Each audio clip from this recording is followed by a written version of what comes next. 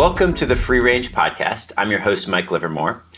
This episode is sponsored by the Program on Law, Communities, and the Environment at the University of Virginia School of Law. With me today is Xiling Su, a professor at the Florida State University College of Law.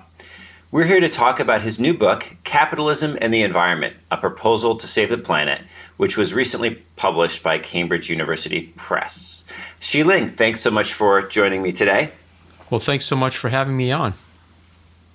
Before digging into the book, I'd be interested to hear a little bit about what drew you to the intersection of law and environmental economics. You have a JD and an economics PhD, which is common enough, as you know, for law professors, but not so much in the area of environmental law. So I was just curious what brought you to this somewhat unusual background that you find yourself with. You know, after law school, but before going to graduate school, I practiced law, and I was a deputy city attorney for the city and county of San Francisco. And it was a pretty good job. In most cases, we were we were representing the city as a regulated party. And it struck me that a lot of the things that we did to comply with environmental regulations were okay, but not fabulous. There certainly seemed to be better ways of achieving environmental outcomes. And that was the beginning of my own journey to coming to the conclusion that lawyers didn't always have the best answers to solving environmental problems. So I kind of cast about for another way of thinking about things, and I eventually hit upon economics. Went to graduate school, got my PhD, and you kind of know the rest of that. I just kind of started to build my academic career around blending my two areas of training. Yeah, it's really interesting. Starting with that law practice and grounding the economics in that practice, it actually strikes me that would have been really an interesting background to have in an econ graduate program. I would... it is true. When I went to graduate school, not many people were there with JDs. Everyone kind of said something like, couldn't you make more money practicing law? And I could. I had a story similar to many other lawyers of my cohort. It wasn't a lot of fun. Studying economics and the environment, that was fun. Yeah, that's cool. Well, thanks so much for the wonderful book, Capitalism and the Environment. As you might guess, I'm pretty favorably disposed to most of the arguments in there and what you've written. So I'm going to try to play the devil's advocate a little bit today. But it's these are arguments that I'm really very amenable to. But maybe just before we kind of really get started, you could give the kind of elevator pitch. What's the 90-second overview and the high level message of the book? I think I was driven to write this book in part because there's a lot of misunderstanding about what capitalism is. And for that matter, as a fellow environmental law professor, you also kind of appreciate there's quite a lot of misunderstanding about economics generally in our professoriate. So part of the reason for writing this book was to try and set the record straight about a few things. And the biggest thing I wanted to get across was that capitalism is not an ideology. People seem to think that capitalism, once you have this system set up, makes people do things that they don't want to do. My book is about trying to explain how capitalism isn't steering people's decisions. People make decisions, and capitalism has a way of amplifying the impacts of those decisions, but it doesn't actually drive the economy or people's behavior in any particular way. The only reason capitalism has gone bounding off in one direction is because we never kind of made a conscious decision that this is what our society should look like. And so we have a lot of pollution problems, we have a lot of social problems, and people blame it on capitalism, but it's not capitalism that caused these things to happen.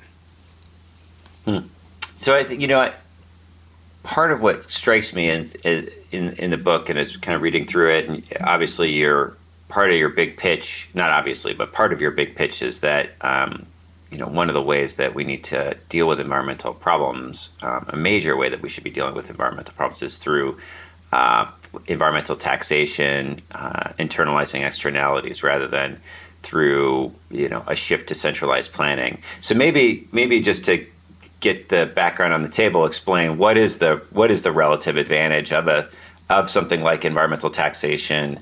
Why is that consistent with a capitalist system, a capitalist economy, and what kind of what are the advantages, and why does that make sense as opposed to something more like a centrally planned approach? Yeah, I think capitalism is so efficient because decisions are not made centrally. Decisions are made on the basis of prices. And it's really amazing. I think Hayek got a lot of things right when he centered his own writings on the power of prices. But it's amazing what you can do if the prices are just a little bit different. So capitalism is kind of something that I think can change our fossil fuel-based economy very quickly. If we tax the pollution and the greenhouse gas emissions from fossil fuel combustion, then I think we'd get a very quick changeover from a fossil fuel-based economy to something else. Central planning, like legislation that seems to make its way to Capitol Hill all the time, I consider it central planning when we spend a lot of money trying to pay actors to do certain things. I mean, we're kind of making this decision in Congress or in the White House that this is something good that we like. That is sometimes okay. I mean, we oftentimes hit the right mark or aren't too far off the mark, but we miss a lot of things while we do that. I've always felt, this is kind of a libertarian message, that markets have a lot more ability to suss out the things that work best. We just have to kind of tell the markets what we want them to do. And a system of environmental taxes, that's kind of telling markets what we want them to do in a way. So it's in a way, I'm kind of getting away from this idea of a Pigouvian tax that we're actually internalizing harm, but we're just trying to steer the economy in a different direction. And so, I mean, we could get into that. It's interesting distinction between the notion of internalizing harm versus steering the economy via prices. But one of the things that struck me was just, 20 years ago, and this is partially in reading your book and partially just observing the broader kind of scene around environmental politics. 20 years ago, 10 years ago, I think a lot of the arguments that you make would be pretty well received amongst many leaders in the environmental community. That, the idea that environmental law, environmental policy can be consistent with a vibrant market, the notion of using market incentives versus command and control, or a central planning, industrial policy kind of approach. This was the bread and butter of many environmental groups, but it does seem that the politics on a lot of these issues has changed. So what do you think happened? How do we get from the point where most of, if not all of the major environmental groups supported a cap and trade system to deal with greenhouse gas emissions to where we find ourselves today? That's a great question. What happened to kind of market-based mechanisms in environmental law? I think part of it is that environmental law has gotten caught up with a broader growing suspicion of all things economic. I think that's kind of a misunderstanding too, or based on a misunderstanding too. But I'm not sure environmental law, the professors, the policymakers, the think tanks, have actually grown sour on the role of economics or on market-based mechanisms. I think that there is a swelling distrust of economic analysis and of economists, and environmental law has kind of gone along for the ride. And in the meantime, it becomes easy. There are these social problems that also seem very pressing. I think it's kind of easy to say, see, I told you so. Economics was never going to provide the solutions for our problems. And now look at everything that's going on. The environment's the worse off for it, too. So so you think what's going on is a more general antipathy towards economic reasoning, economists, and capitalism writ large. Yeah, I think so. I think maybe in the last 5 or 10 years, just upset over economic inequality has gone up several levels. And that just has raised the temperature of everything, I think. So environment, I think that becomes part of what's wrong with something that people don't like. So I think there's a lot of interesting questions that we could kind of get into, but just raising the issue of inequality and broader kind of critiques of capitalism or a thoroughgoing market-based economy. What are your thoughts there? I mean, obviously you're focused in this book on the intersection of capitalism and the environment. That's right in the title. And so, what I take your claim to be in part is, look, whatever the ills of capitalism or whatever the ills of a market-based economy, that it leads to environmental destruction is not one of them, right? That's just contingent on our politics. Yep. So, but there are these other issues that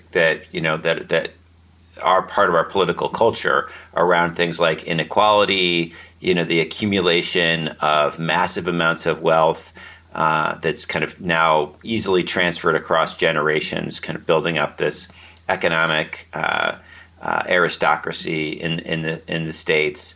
Obviously, you just have hyper wealthy people who are just very productive or have managed to earn a lot of money in their lives. But then there's also the intergenerational wealth transfers. There are consistent concerns about poverty. Again, intergenerational poverty. People have complaints or concerns about economic insecurity that is very bound up with the operation of the marketplace, right? Part of what you discuss in the book and the value of market capitalist-based approaches is that they're disruptive. They can make big changes very quickly, but of course, that leads to people losing their jobs. It leads to communities being hollowed out. So what are your thoughts more generally on these concerns about economic insecurity or inequality? And do you see them having purchase or any relationship to environmental policy, or should we think of these broader critiques as just kind of different and not really related to concerns about environmental quality? No, I think these critiques do have to relate to the environment. I mean, I think where going is that you can't embrace capitalism and solve environmental problems while still ignoring that it creates other social problems, right? Is that kind of... Sure, right, that's fair. Yeah. Well, I'll say this. There's some merit to that because I think that there absolutely does not have to be any correlation between capitalism and environmental degradation. But I do think there's going to be inevitably some tension between capitalism and social or economic inequality, or some tension between capitalism and equality. That, though, I think could be managed. Capitalism is not just an American thing. It's a Scandinavian thing. It's an Asian thing. It exists in many different forms in different countries. It's even an authoritarian thing in China and in Singapore. And inequality may be, to some extent, a necessary part of capitalism, But I think it could be managed. I think if certain social policies are in place, a social safety net, then the tension can at least be politically reconciled between kind of an energetic, robust capitalism and the kind of the downsides, the wreckage left behind. So this takes us, I think, into a kind of a broader set of questions around the intersection of economics or the marketplace, commerce, which we kind of, again, we're really thinking about when we're thinking about environmental issues is what are the negative environmental side effects of industrial activity and consumer choices and so on, and the world of law and politics. And I think one of the critiques that you address in the book, but is a powerful and serious one to deal with, is the claim that the marketplace or kind of capitalism in general is going to necessarily infect politics in ways that are undermining of broader social goals, but including environmental protection. So you deal with this in a pretty serious way. So one of the concerns that you discuss is around what I would kind of think of as path dependency, sunk costs, and the idea of grandfathering in kind of existing incumbent actors. And so the idea here generally is that once capital has been invested in certain industries, here we're, in the environmental context, we're talking about fossil fuel consumption or extractive industries or whatever, then there's going to be a concentrated group of relatively wealthy folks, companies, individuals, families, who will use the political process to protect their status as incumbent actors and will therefore undermine the marketplace, undermine the operation of the capitalist economy in order to preserve the status quo and preserve their place and ability to kind of reap the profits, even if it's inefficient to do so. So, and I think the concern, the big picture concern, is that this is like a necessary or it's a process that's just going to happen. It's a predictable process. It's very hard to disrupt. It's very hard to build institutions that are not going to fall prey to this kind of process. So, so this is the kind of capitalism might be great in the short term, but over the long term, it undermines your political economy in a way that leads to something that isn't capitalist and is kind of generally very harmful. Yeah. It's interesting. That was a great summary of the arguments I've made in part of the book. To hear you tell it almost sounds kind of Marxian, doesn't it? It's a story of inevitability, and the end is not a good outcome. I think that it's true that there is this necessary infection. I like that kind of phraseology that you've adopted of capitalist winners infecting politics. I think that's probably always going to be the case. Now, that's a hard one to solve. And this is where I think it gets back to my kind of libertarian instincts, is that if we could focus on having governmental agencies like the EPA identify things that are harmful and tax them, just tax them, then we can at least not move government in the direction of that necessary infection that you were talking about. Because a lot of that infection happens when there's an industry that says, we're creating jobs, we're doing good things, you ought to support us by kind of subsidizing us, by giving us trade protection against competitors, by doing these things that are economically inefficient and not really good for the public welfare. That's, I think, where a lot of that infection comes in. So, if we could kind of orient government towards preventing bad things from happening instead of trying to make good things happen, then that's a step.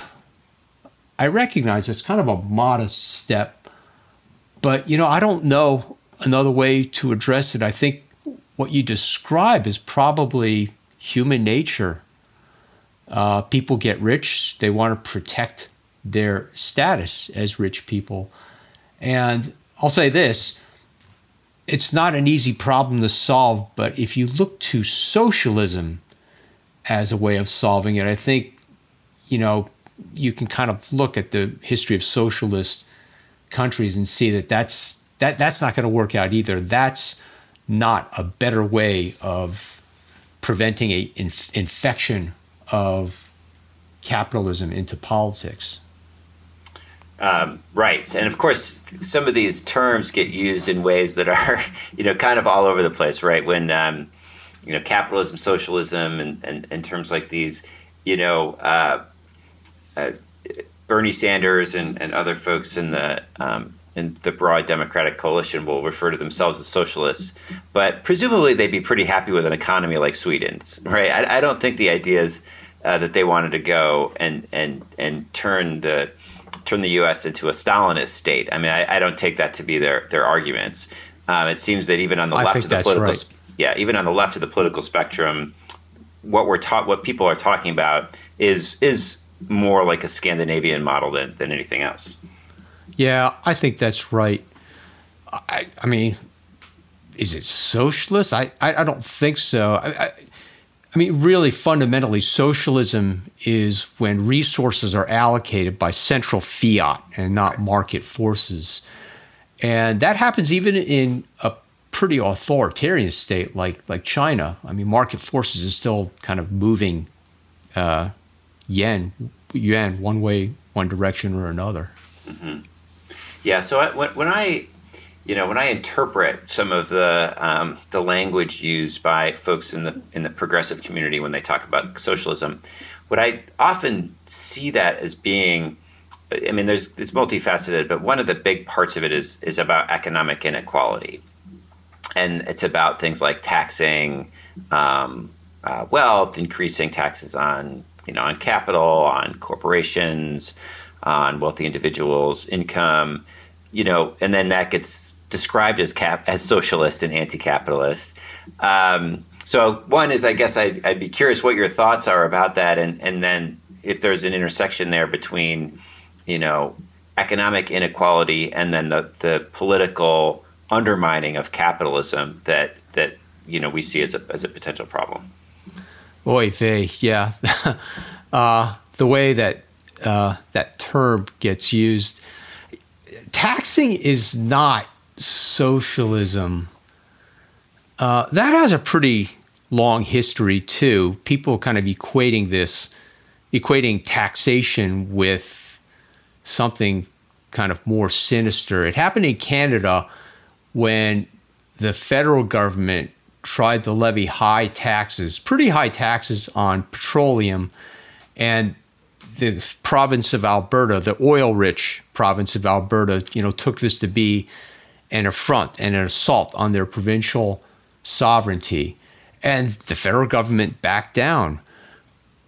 Politically, that might have been what had to happen. But what wasn't true was that, this is kind of a socialist ploy that the government is making a central decision. It's true. If a tax gets high enough, it becomes government fiat, right? But, that seems to, that seems like a slippery slope argument that you can make about a lot of things. And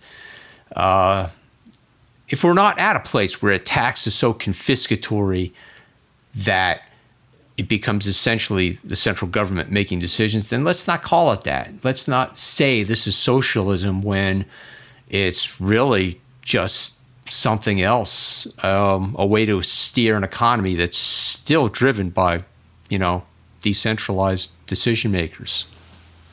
Yeah, so that's part of the issue, I think, too, is that on both sides, folks are kind of mischaracterizing what socialism even is and what capitalism is and so on, and it's very confusing, I think, for folks who follow this stuff.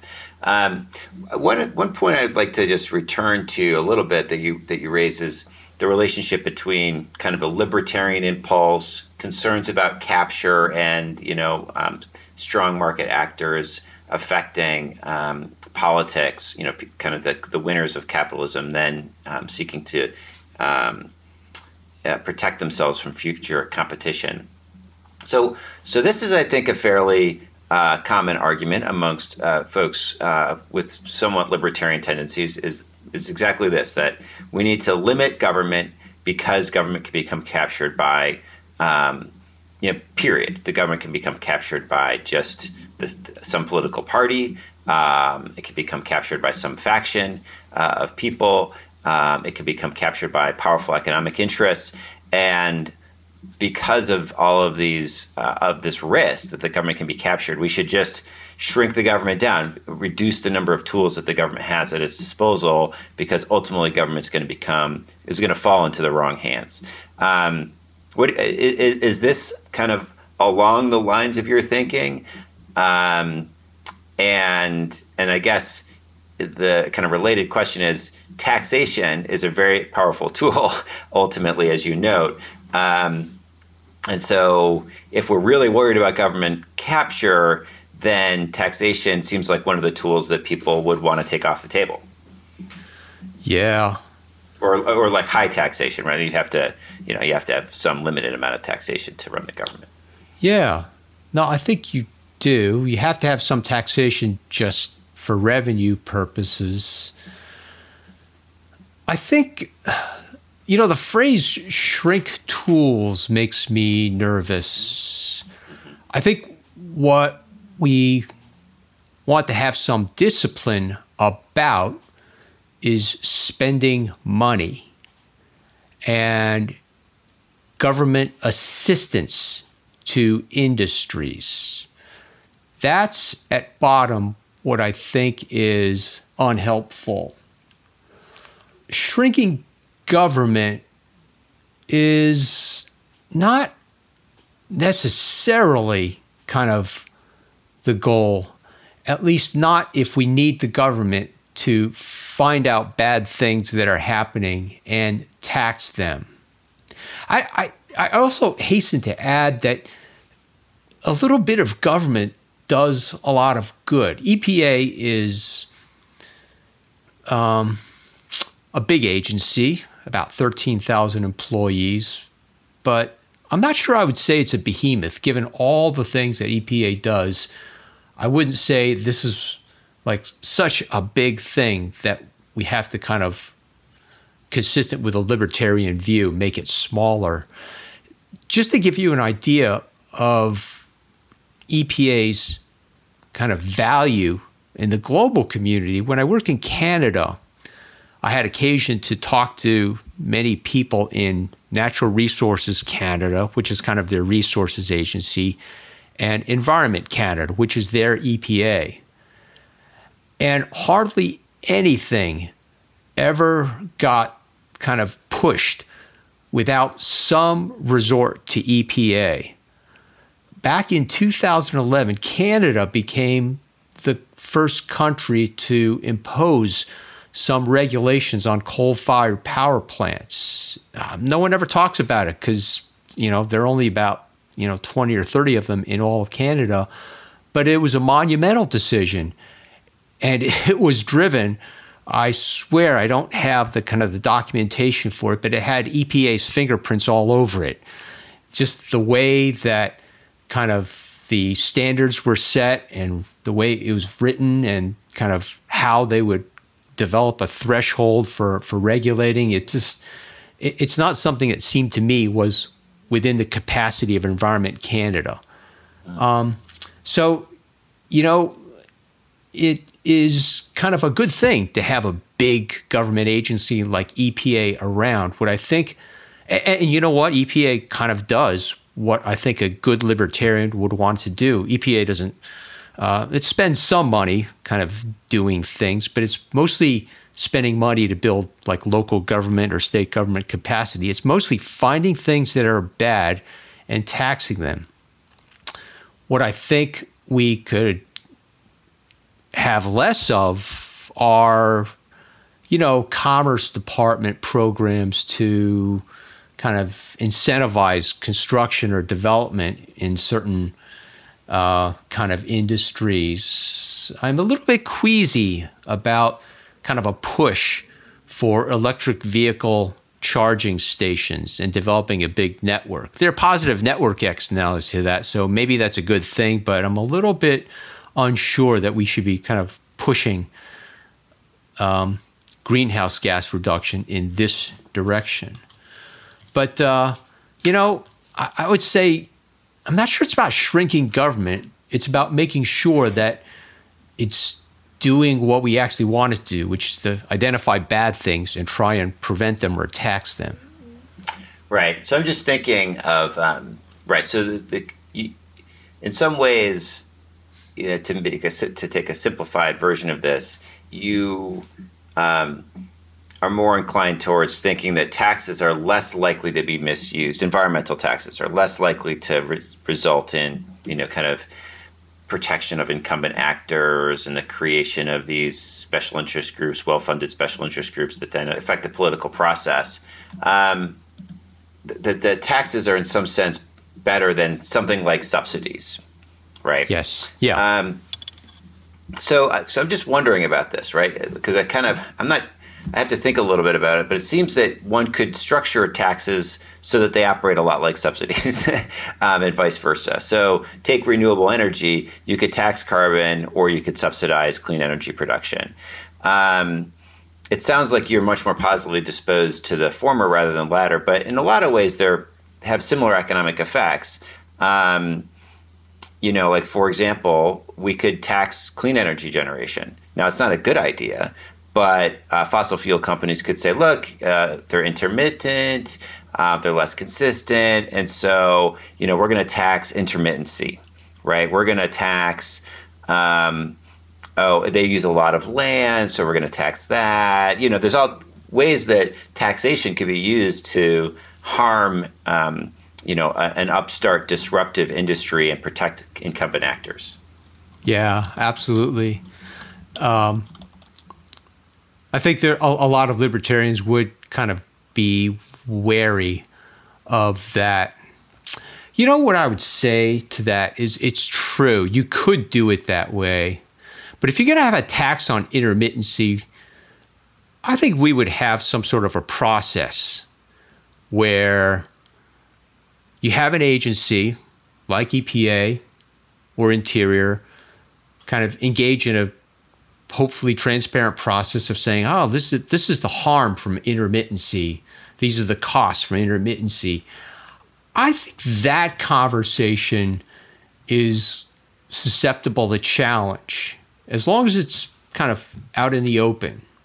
That seems to me different from an administrative law conversation that never even takes place. If we make a political decision to subsidize clean coal or carbon capture, then we don't have this kind of hearing on the merits about whether or not this is harmful or that. So part of an emphasis on tax and understanding the point you're making is that you could kind of make a tax work like a subsidy, is that what I would hope is that the conversation would be different, that administrative law will provide some guardrails against the kind of rent seeking or rent preserving that we are rightly worried about.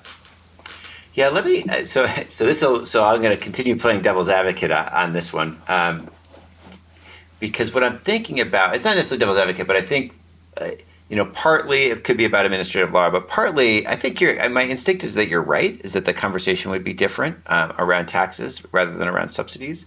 But that's exactly because taxes are politically unpopular, right? Yeah. And so they need more justification, where if you go say, look, we're going to spend money to promote this new technology and to make sure that people have access to, reliable electricity, blah, blah, blah, then that's fairly politically palatable and people don't ask too many questions. Whereas when you say, we're going to tax this, that, or the other thing, there's kind of a higher standard in the political process to explain why you're doing the taxation. So that strikes me as at least part of what's going on.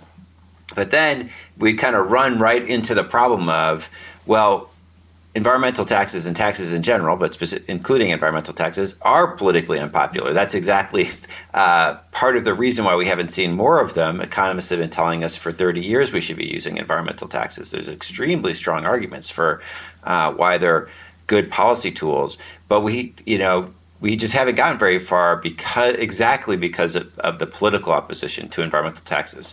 So on the one hand, the tax versus subsidy dimension, is, taxation is a kind of a quote unquote good tool because it's less likely to be misused.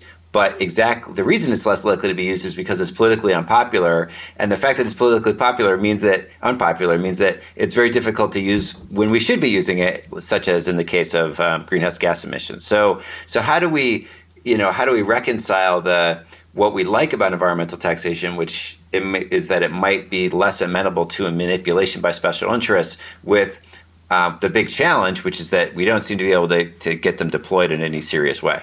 Yeah. Maybe, yes, that's absolutely true. Unpopularity is continuing unpopularity is why, legislation seems to still center around kind of subsidizing, building, investing. Maybe a compromise would be to say we've got to subsidize certain nascent technologies. And once some of these technologies have taken off, then there might be a political economy that is more favorable to taxation, right? So that it could be that certain renewable energy industries just need a little bit more political power before we start to embrace a carbon tax or, other taxes. It could be that, meat alternatives have to be a little bit more politically powerful before we start saying we got enough cattle. People can get the equivalent amount of protein and other nutrients from something other than cows. So maybe that is a way of reconciling this very real political problem with what I think, you and I share is the notion that kind of taxation is probably the right way to go on the merits. Yeah. I mean, what I often will say in class is just like, look, it's the internalizing externalities thing. Like, it's creating a harm, Yeah. And like, that's how you get to efficiency is you tax it. There's really, that's it. Subsidies just don't get you there. But again, just to make this as complicated as possible, once we put subsidies on the table, right, and then we say, oh, we're only going to use them for, politically unpopular small, small industries. Well, is that really realistic? Because subsidies are now on the table, and who's going to be in the position to take advantage of those subsidies? Who's going to be in a position to, direct those subsidies in particular ways? I mean, look, the coal folks would say, well, coal capture and storage is a nascent industry, right? It's how do you define these things? And they lawyer up, and ultimately the subsidies end up helping incumbent actors and then don't get directed in ways that actually lead to, facilitating competition. Yeah. That's a tough one. I don't know. Maybe that's just kind of the cost of living in a democracy. And maybe that's just a political problem I can't solve. Further to your point, while I think about kind of a response, is we think about renewable energy subsidies.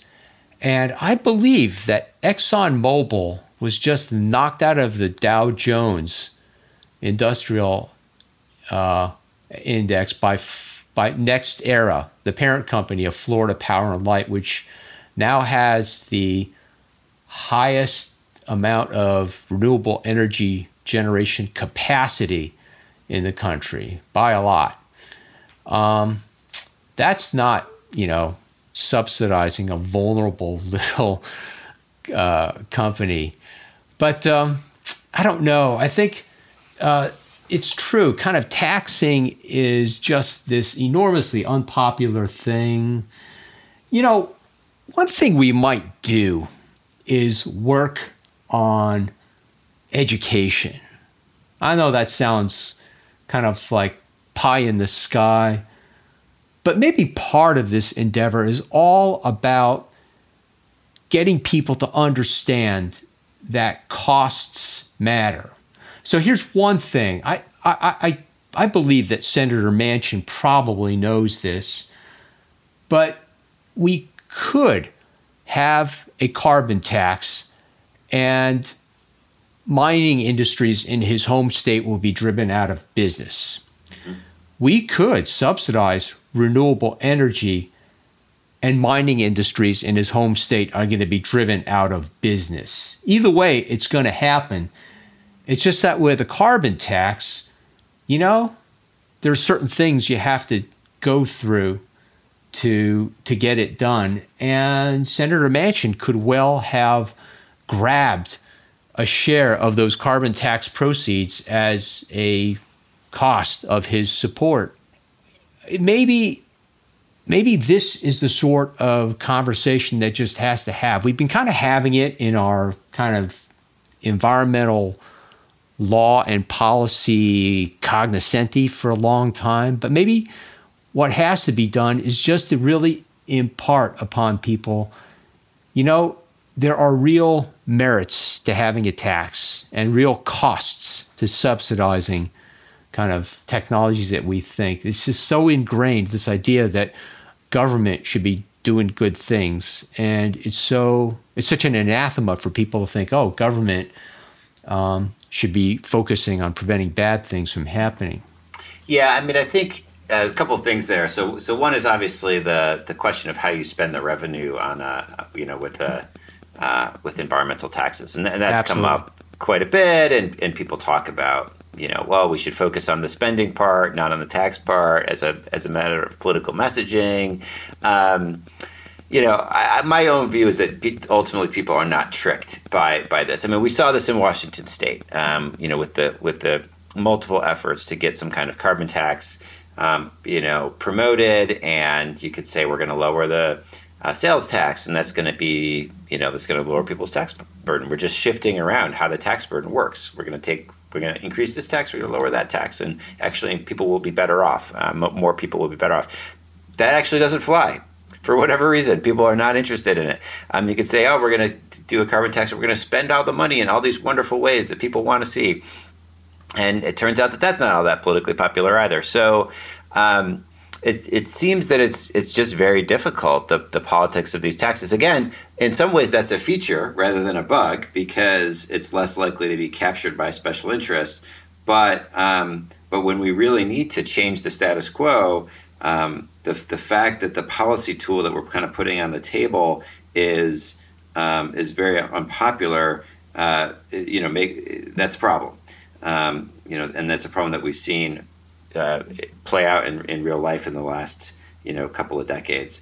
I think the idea of education is interesting. Maybe we could put some flesh on the bones of that. Like, is the proposal that we reform the grade school curriculum, or is it a matter of trying to improve the quality of civil and political discourse, which that seems like an awfully heavy lift. Yeah, right. This will make critical race theory look like algebra.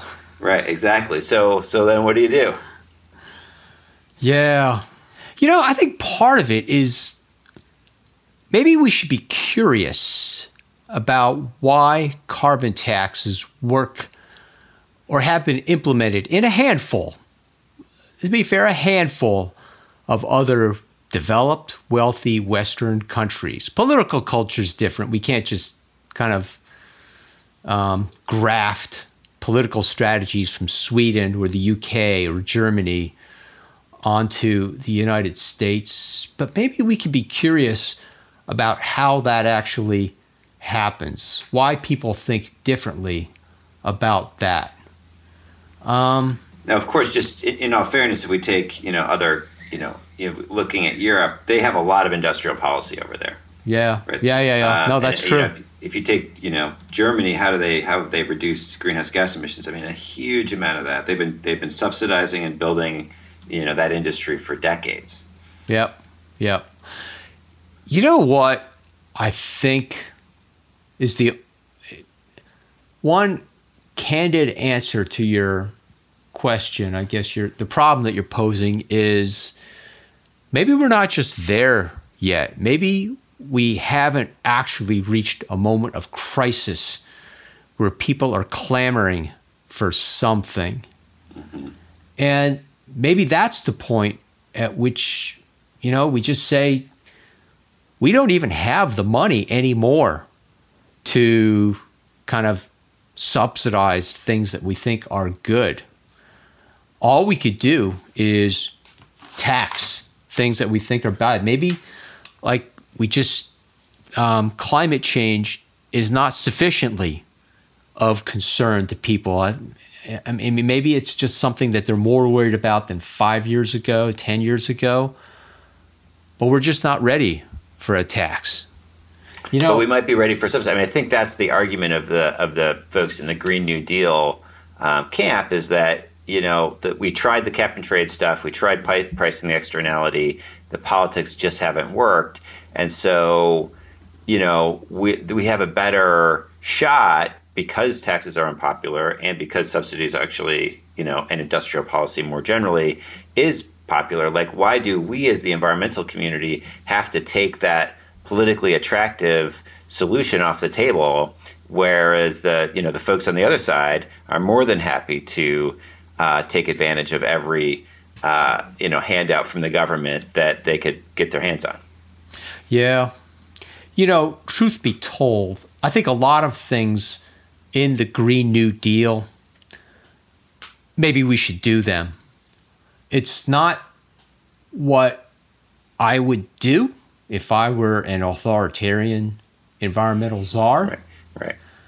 But it could be that the climate crisis is such that the harm is going to climb so steeply that some of the things that are in the Green New Deal, some of the subsidies, as inefficient and distasteful as they are, is just things we have to do. Mm-hmm. And, again, maybe that would be part of a glide path towards taxing. Maybe once we subsidize desirable technologies and industries, and once we diminish the political power of fossil fuel industries, along the way, we're going to discard worthy alternatives to kind of utility scale solar and wind. Mm-hmm. But you know what? That's kind of the way it goes. Maybe in another cycle of capitalism, socialism, authoritarianism, democracy, that maybe in a future cycle we'll rediscover the merits of some technology that we left on the shelf while we were pursuing utility scale solar. But maybe that's just kind of the way it has to be. I mean, one analogy is in the case of smoking, I think, where just thinking of the regulation versus prices kind of thing.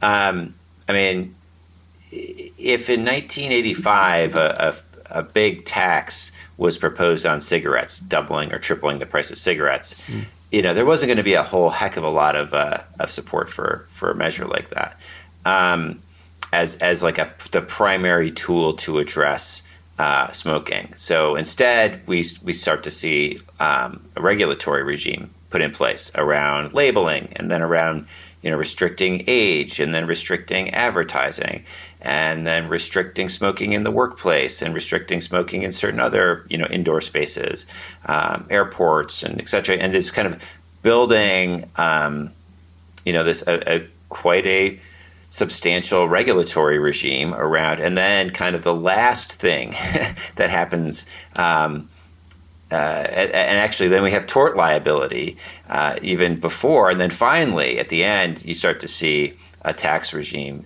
in place where prices are being used to tamp down on cigarette consumption. Is there an analogy there? Is that Is that a good? I mean, is that an optimistic story? It That's seems kind of an a awesome sad story analogy. in a way. Yeah. I know it's sad, but that's an awesome analogy. I wish I thought of that. I wish we had this conversation a year and a half ago. That sounds a lot like that glide path compromise that I've been talking about when you've pressed me to have that conversation. I think that's right. And yeah, it's too bad it took such a long time, but you know, things take a long time in democracies. They don't in authoritarian regimes. So if that's what we want, then, you know, I think we'll have to accept some of the other losses, like in civil liberties. But I think if we're going to keep government in the form that I think we want to keep it, it just may take a while to do some of these things. I think that we might have to settle for the second bests that you're talking about. But I'm kind of reminded that this is a quote from Milton Friedman that I have in my book. It's become something that I like a lot whenever I say something that seems politically controversial, maybe even impalatable, is that Milton Friedman himself once thought he was an underdog, and he wrote, "Only a crisis produces real change. When that crisis occurs, the actions that are taken depend on the ideas that are lying around. I believe our basic function is to develop alternatives to existing policy and keep them alive and available until the politically impossible becomes the politically inevitable." Isn't that something? Milton Friedman used to think that his ideas were kind of way out of the mainstream, that he was just trying to keep them on kind of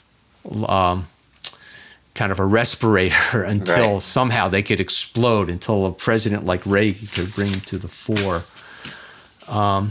Maybe that's kind of what I was trying to say when I think, gosh, we might not be there yet. And what I'm trying to do is to kind of keep this idea alive. Yeah, I mean, I think, it's interesting. I wonder if Milton Friedman's ideas were ever really anything other than an underdog, in the sense that, maybe he got trotted out to justify certain things, but, kind of essentially when it was politically convenient to do so. And I think this is part of your project, is to show all of the ways that people who argue that what they're doing kind of promotes the market or promotes capitalism actually is exactly the opposite. It's just protecting incumbent actors and actually undermining market competition. So that's one of the, I do worry sometimes that, these ideas get trotted out when they tend to favor the politically powerful, and then get put on the shelf when they don't. Huh. Yeah. Interesting. It's kind of true that there are these economists that have stood for, they had first principles, and they were faithful to them. And sometimes they were convenient to some industries and inconvenient to others. But I guess I'd be inclined to think about where their ideas go after that. It's true, like it's inevitable in a democracy, like ideas get co-opted and distorted. But, those ideas and those of Bob Niskanen, I think they endure. They're both dead, but I think there are certain things that we remember because of them. I'm not going to rise to the level of a Niskanen or a Friedman, of course, but if I could be part, and I know you'd be a soldier in that one too, Mike, of kind of a conversation, of an assertion, of a school of thought about environmental economics, then I think that would be okay. I think I would be happy if that were kind of the legacy of this book. Yeah. I mean, part of what I see the project here too is, when I was kind of reading through the book, is really maintaining and supporting a perspective that is a little bit out of favor these days, but has been more in favor in the past. Like kind of the market-based mechanism, market-driven approach. I mean, this, in a way, as we started the conversation, represented a mainstream, a point of political compromise at the intersection of kind of where the moderate forces within the Democratic Party were and moderate forces within the Republican Party. And what we've seen is this divergence, right? Where on the one hand, there's kind of the argument that we've been going through where many in the environmental community has said, look, let's actually wrap up environmental concerns. There's a lot of concern about climate change. There's concern about other environmental harms. Let's wrap those up in a broader critique of capitalism around things like inequality and economic insecurity to make a political package that will sell to the American public and hopefully gain enough political power to implement a policy agenda, which isn't going to include environmental taxes, but will include subsidies and industrial policy and this, that, and the other thing. On the other hand, we've seen the Republican Party basically, which used to carry the torch for market-based mechanisms, cap and trade and the like, at least some people in the Republican Party, has kind of totally gone off almost entirely gone off out of the range of kind of what I would think of as sensible political discourse around environmental issues and climate denial and all that stuff. So that middle ground there seems to have been lost. So part of what I take the quote from Friedman is that maybe we can find that middle ground again. But in the interim, just as a matter of politics, is your book pitched to people on the right to say, look, if you think capitalism is inconsistent with environmental protection, you're completely wrong about that. Or do you see and therefore you ought to kind of come back into the fold and re-embrace market-based mechanisms and environmental taxation as a way of addressing environmental problems? Or do you see yourself arguing to folks on the left to say, look, don't wrap up environmental protection in a broader critique of capitalism because, that broader critique is never going to get traction politically, or it's just kind of substantively wrong. Or is it just kind of a placeholder to say, look, there is a middle ground here to be had. No one seems interested in it, but, at some point when folks are interested in moderating their views and moving to the middle, here's some territory that you might occupy. I think the placeholder is entirely consistent with the two scenarios that you're painting about who I'm appealing to. Yes, I'm appealing to progressives and trying to get progressives to say capitalism's not the problem. We make different political choices, but capitalism is not the problem. And you know what, frankly, I don't know that anything in any policy area is going to get better until the Republican Party changes back to something more like what it used to be. When that happens, I'm appealing to the quite substantial number of, let's call them establishment Republicans, not in the derisive tone that extreme Republicans call them, but in the sense that they were willing to make compromises in something of a less nihilistic world than the one we live in today. I'm trying to appeal to both of those camps. And yeah, I think to pull them into this place that you're kind of describing as some place where we need a placeholder, that's, I think, where we can meet up. Yeah, well, it's a wonderful project. Obviously, these are ideas that I find very attractive, and it's a wonderful book. I encourage folks to buy it and read it. I hope it is discussed and taught. As part of that broader educational process that we were talking about, maybe even in high school, environmental economics classes. Then maybe that's the future that we can hope for. But thanks so much for joining me today, Sheila. It's been a fun conversation. Thanks so much, Mike. It has, as it always is with you, a fun conversation. Thanks for having me on.